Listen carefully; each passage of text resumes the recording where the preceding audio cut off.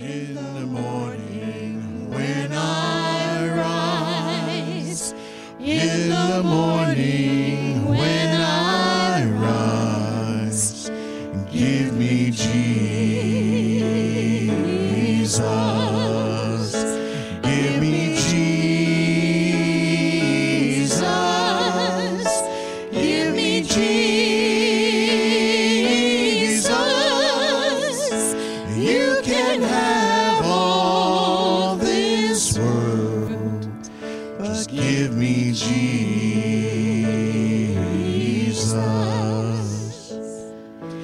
When I am alone, when I am alone, oh, when I am alone, give me Jesus,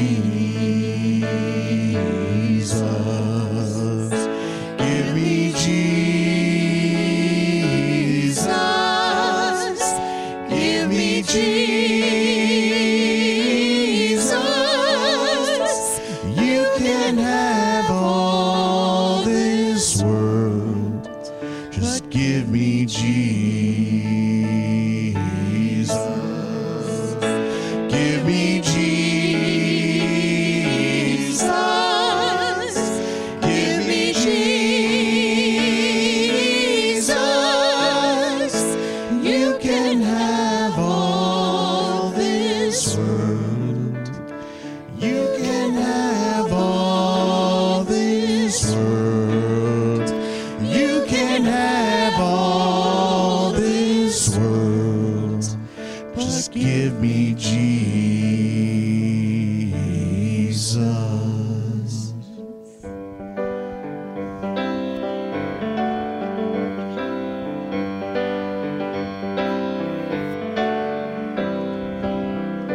Lord, I lift your name on high.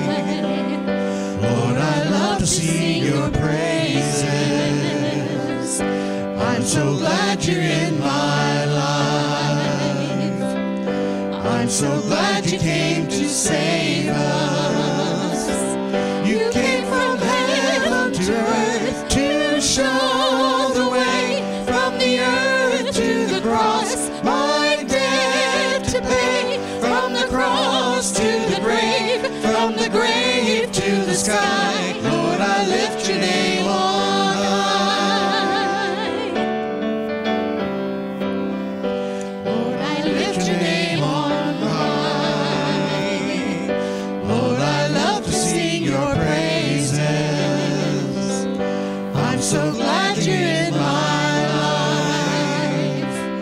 I'm so glad you came to save us. You came from heaven to earth to show the way, from the earth to the cross, my debt to pay, from the cross to the grave, from the grave to the sky. Lord, I lift your name on high. You came from heaven to earth. You came from heaven to earth to show the way, from the earth to the cross, my debt to pay, from the cross to the grave, from the grave to the sky. Lord, I lift your name on high. Lord, I lift your name on high. Matthew 6:9 to be exact. And that's on page 1504 if you're using a Pew Bible. It's a very familiar part of Scripture, one that you probably don't even need to look up because many of you know it from memory. You know, anytime we're talking about prayer as we are in this series leading up to Easter, at some point we need to take a look at the Lord's Prayer. The prayer that Jesus taught His disciples, and in teaching His disciples so they could record it in His Word, He now teaches us. I learned this prayer as a child. I have prayed this prayer as part of worship in church for over 50 years. hundreds and hundreds of times. But it never loses its meaning. If we pray this prayer rather than say this prayer.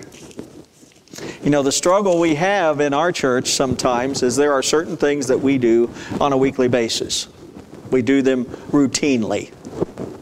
Communion is one of those things. Every Sunday at the end of our service, we will take this bread and take this cup, and we'll say virtually the same words every Sunday.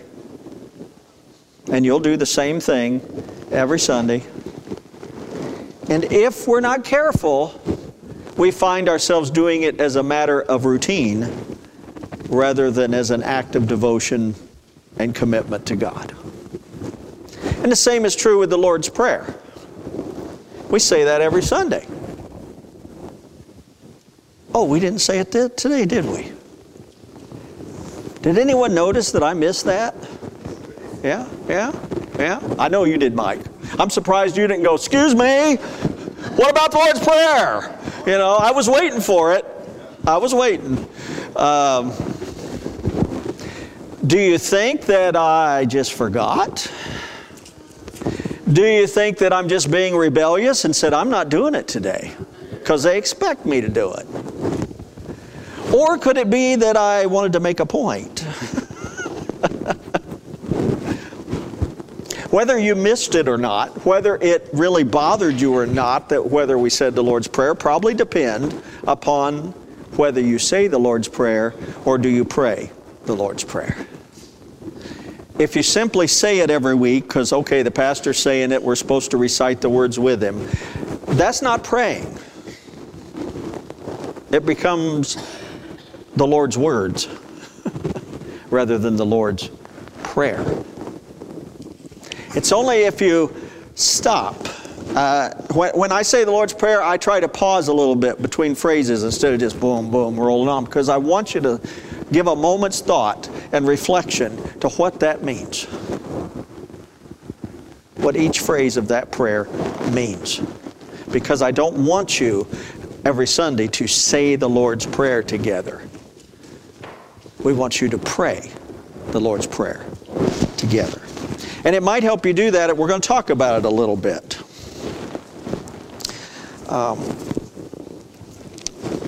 There are two places in Scripture that we find the Lord's Prayer. There's Matthew 6 and there's Luke 11.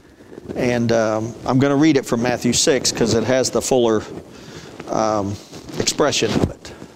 But then we'll look over at Luke 11 in a minute.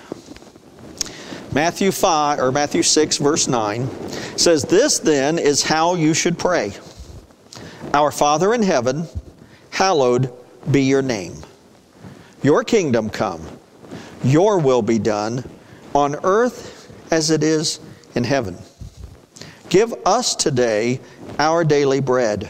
Forgive us our debts, as we also have forgiven our debtors. And lead us not into temptation, but deliver us from the evil one." Now Matthew puts this prayer in the context of the Sermon on the Mount, which is kind of a collection of Jesus' teachings. We don't know for sure if Jesus said all these things in Matthew 5, 6, and 7 all at once, or if they are different things he said at different times and Matthew just chose to collect them together and put them here. We do know from Luke 11 that there's a very specific context to Jesus teaching his disciples this prayer.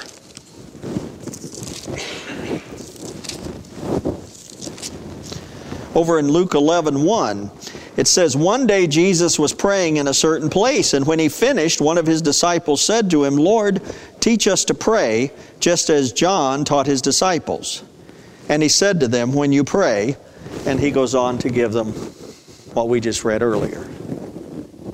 See, Luke tells us that whether it was on the Mount during the Sermon on the Mount or at another time, Jesus was praying. And his disciples were observing Jesus at prayer. And they noticed that Jesus did not pray like they had been taught to pray in the synagogue, or that the religious leaders of the Jews prayed. They tended to pray ritual prayers. You memorized prayers, you said them at certain times for certain things under certain circumstances. You had a prayer for this and a prayer for that, and you learned those prayers. And when you prayed one of those prayers. But they noticed Jesus didn't pray those prayers. He didn't pray their memorized prayers. He prayed with a personal, intimate connection to God. He prayed out of his heart. He prayed out of what was in his life at that time. He prayed earnestly. He prayed fervently. He prayed expectantly, believing that God would answer his prayer.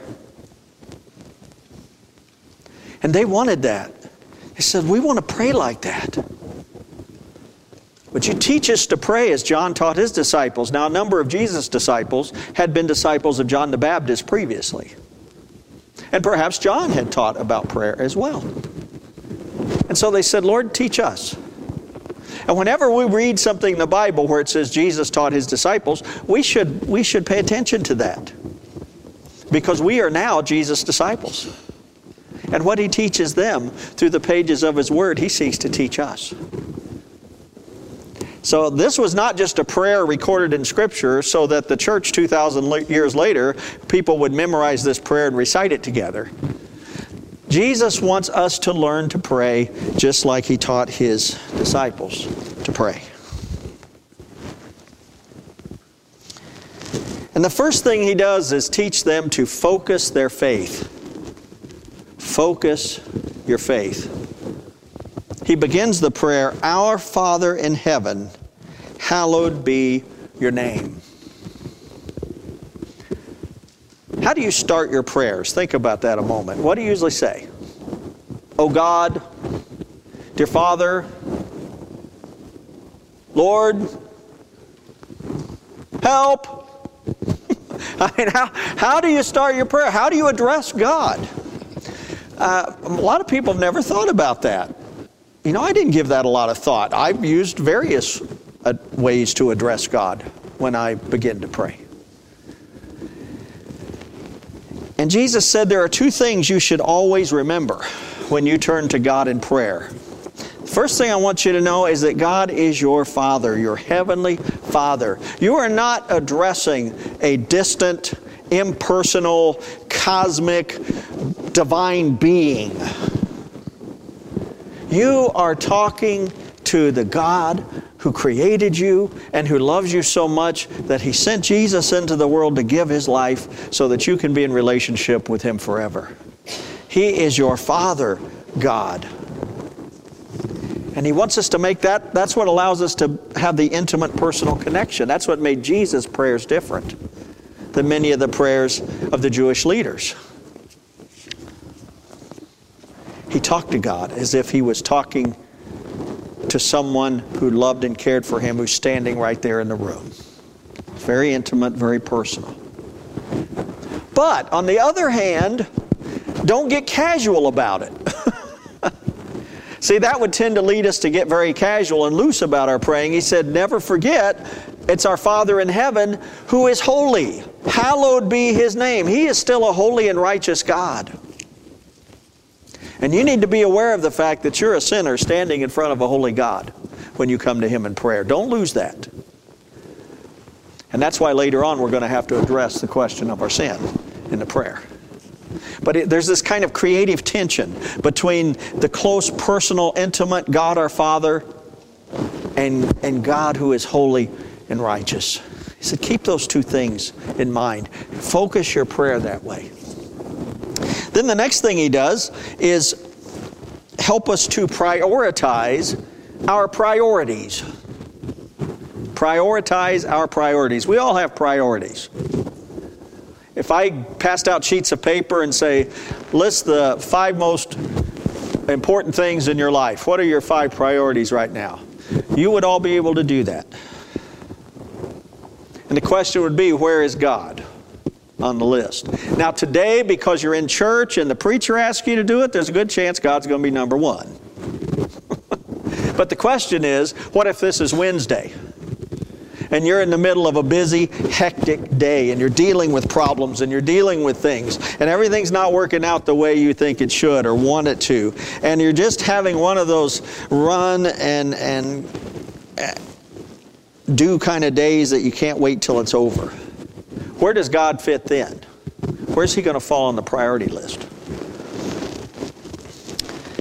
Jesus said, in order for your prayer to be effective, in order for your prayer to truly connect with God, you have to be willing to give Him the place that is rightfully His. And that's number one. That's on the throne. You know, they talk about on our heart we each have a throne, and who sits on that throne? If it's me, I'm in trouble. If it's anybody else, I'm in trouble. There's only one person who should be there, and that's God. And that's why He says, once you focus your faith, our Father in heaven, hallowed be your name, you pray, your kingdom come, your will be done on earth as it is in heaven. In other words, the doing of your will in my life is the most important thing. And He tells us to acknowledge that before God, because if we acknowledge it, that means we understand that's where it needs to be. The doing of your will in my life, right here, right now, today, is the most important thing in my life. Nothing else matters as much as that. See, that's prioritizing your priorities. Part of the purpose of prayer is to help me get back the priority of putting God where He needs to be. And then He talks about some of the other priorities we have in our life. He gets very practical. Give us today our daily bread. I really like to start with that one. I like to lead off with that one. But I think Jesus has a better idea. Why don't you focus your faith? Why don't you make sure you're aligned with His will and purpose first? And then let's talk about what you need, what you want, what you desire, what's going on in your life. That's daily bread. That's kind of a general term for all of that. You're not just praying for bread. Because we all know the Bible says you can't live by bread alone. You've got to have peanut butter and jelly. Amen? Amen? You do. You do. So you're not just praying for bread. When He says, give us today our daily bread, what are your basic needs? Lord, I've got $500 worth of bills and $300 worth of income. I don't know what to do. I need help. Lord, I've got some problems in this relationship and I don't know how to fix them. I don't know how to resolve them. I need your help. You know, that's all daily bread. What are the basic needs of your life at that moment when you're praying? That's your daily bread. But you also have some basic spiritual needs. Earlier, we focused our faith by saying, our Father is holy. Hallowed be your name. And that causes me during my time of prayer to focus on my sinfulness. Forgive us our debts, as we forgive those who trespass against us. I mixed it up a little, didn't I? Isn't it funny? Don't you love it when you're in like a community setting and we say the Lord's Prayer together? And some say sin, some say debt, some say trespasses. And you get to that point and it sounds like we're all speaking in tongues.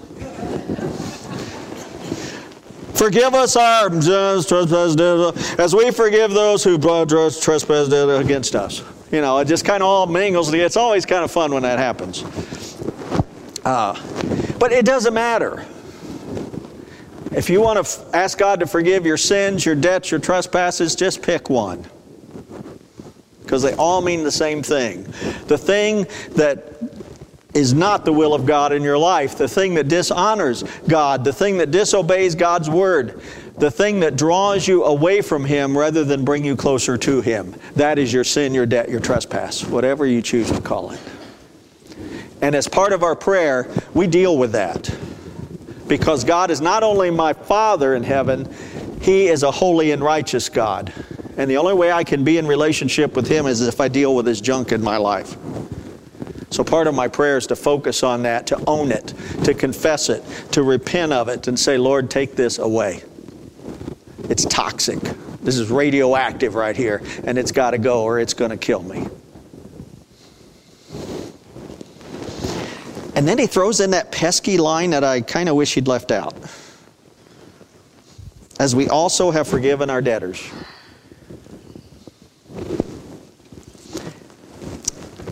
His word makes it clear that forgiveness has to be a two-way street. It cannot be a one-way street. If all you do is ask to receive forgiveness, but are withholding the giving of forgiveness, you've got a major spiritual problem. You've got a heart blockage. And what happens if you get a big enough heart blockage? You have a heart attack.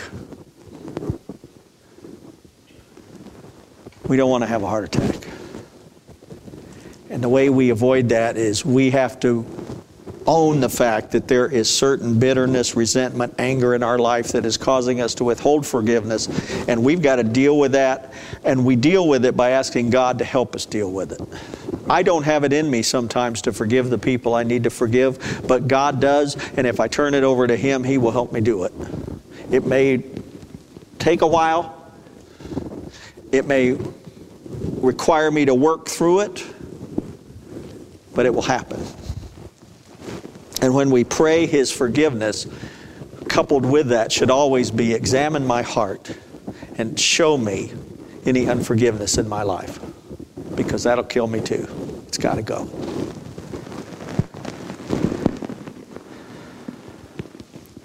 So we prioritize our priorities by asking that His will be done first and foremost in our life. We ask Him for the basic needs of our life, our daily bread. We ask Him to take care of this spiritual problem in our life, our sin. And then He said, you also have a need for guidance. And allow me to guide you each day through the Spirit that I've placed in your life, the Holy Spirit. He said, lead us not into temptation, but deliver us from evil. I mean, that's simply praying, Lord, whatever path I choose, let it be a path that brings me closer to you. And if it's not, turn me around.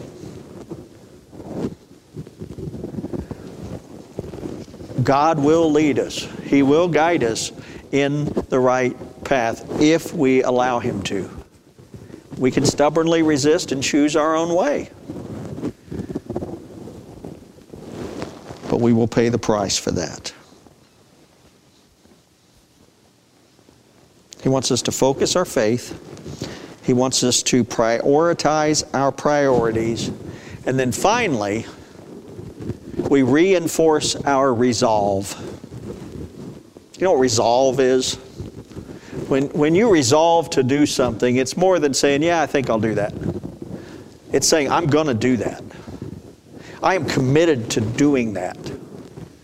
That is going to become a focus in my life to do that. It's you make a resolution, you resolve to do that. And we should never end our prayers with a sense of, okay, I've prayed. I don't know what's going to come of it, but I prayed.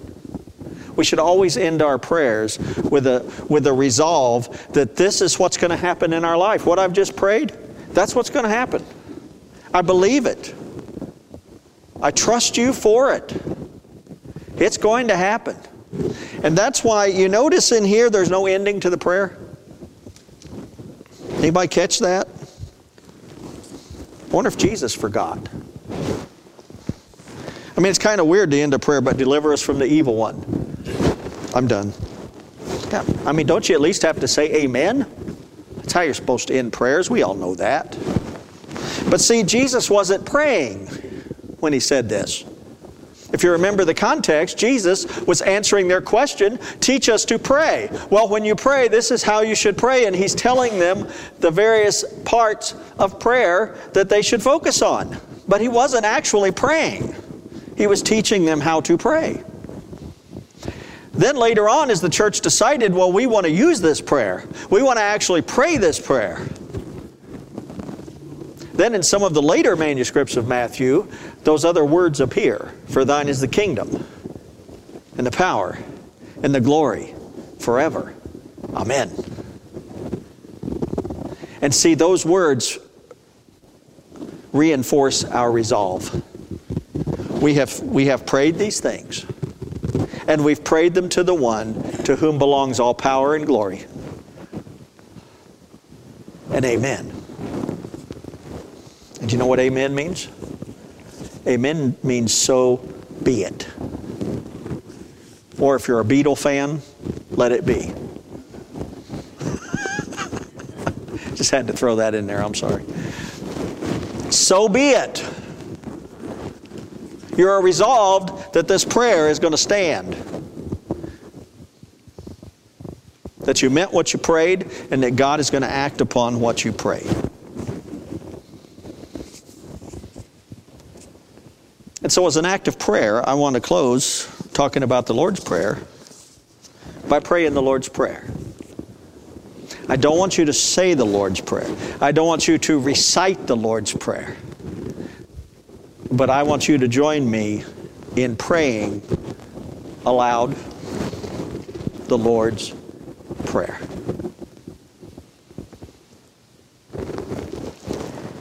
Our Father, who art in heaven, hallowed be thy name. Thy kingdom come, thy will be done, on earth as it is in heaven. Give us this day our daily bread, and forgive us our debts as we forgive our debtors. And lead us not into temptation, but deliver us from evil. For thine is the kingdom and the power and the glory forever. Amen. Now that's a prayer. And it's a prayer we can only truly pray if we have put our hope and trust in Jesus. If you're not a Christian, if Christ is not in your heart and in your life, that prayer probably doesn't carry with it a lot of meaning. But it's when we have that relationship with Christ that makes God our Heavenly Father, that allows us to pray that prayer in a way that holds deep meaning for us. And if you're here this morning and don't have Christ in your heart, have not received Him, there's no reason to walk out of here in the same condition. It would be my privilege to receive you in this time of invitation, to pray with you, and to lead you in what we call a confession of faith. It simply says, I believe in Jesus and accept Him as my Lord and Savior. If you're ready to take that step of faith, I would invite you to come. As we stand together, we're going to sing hymn number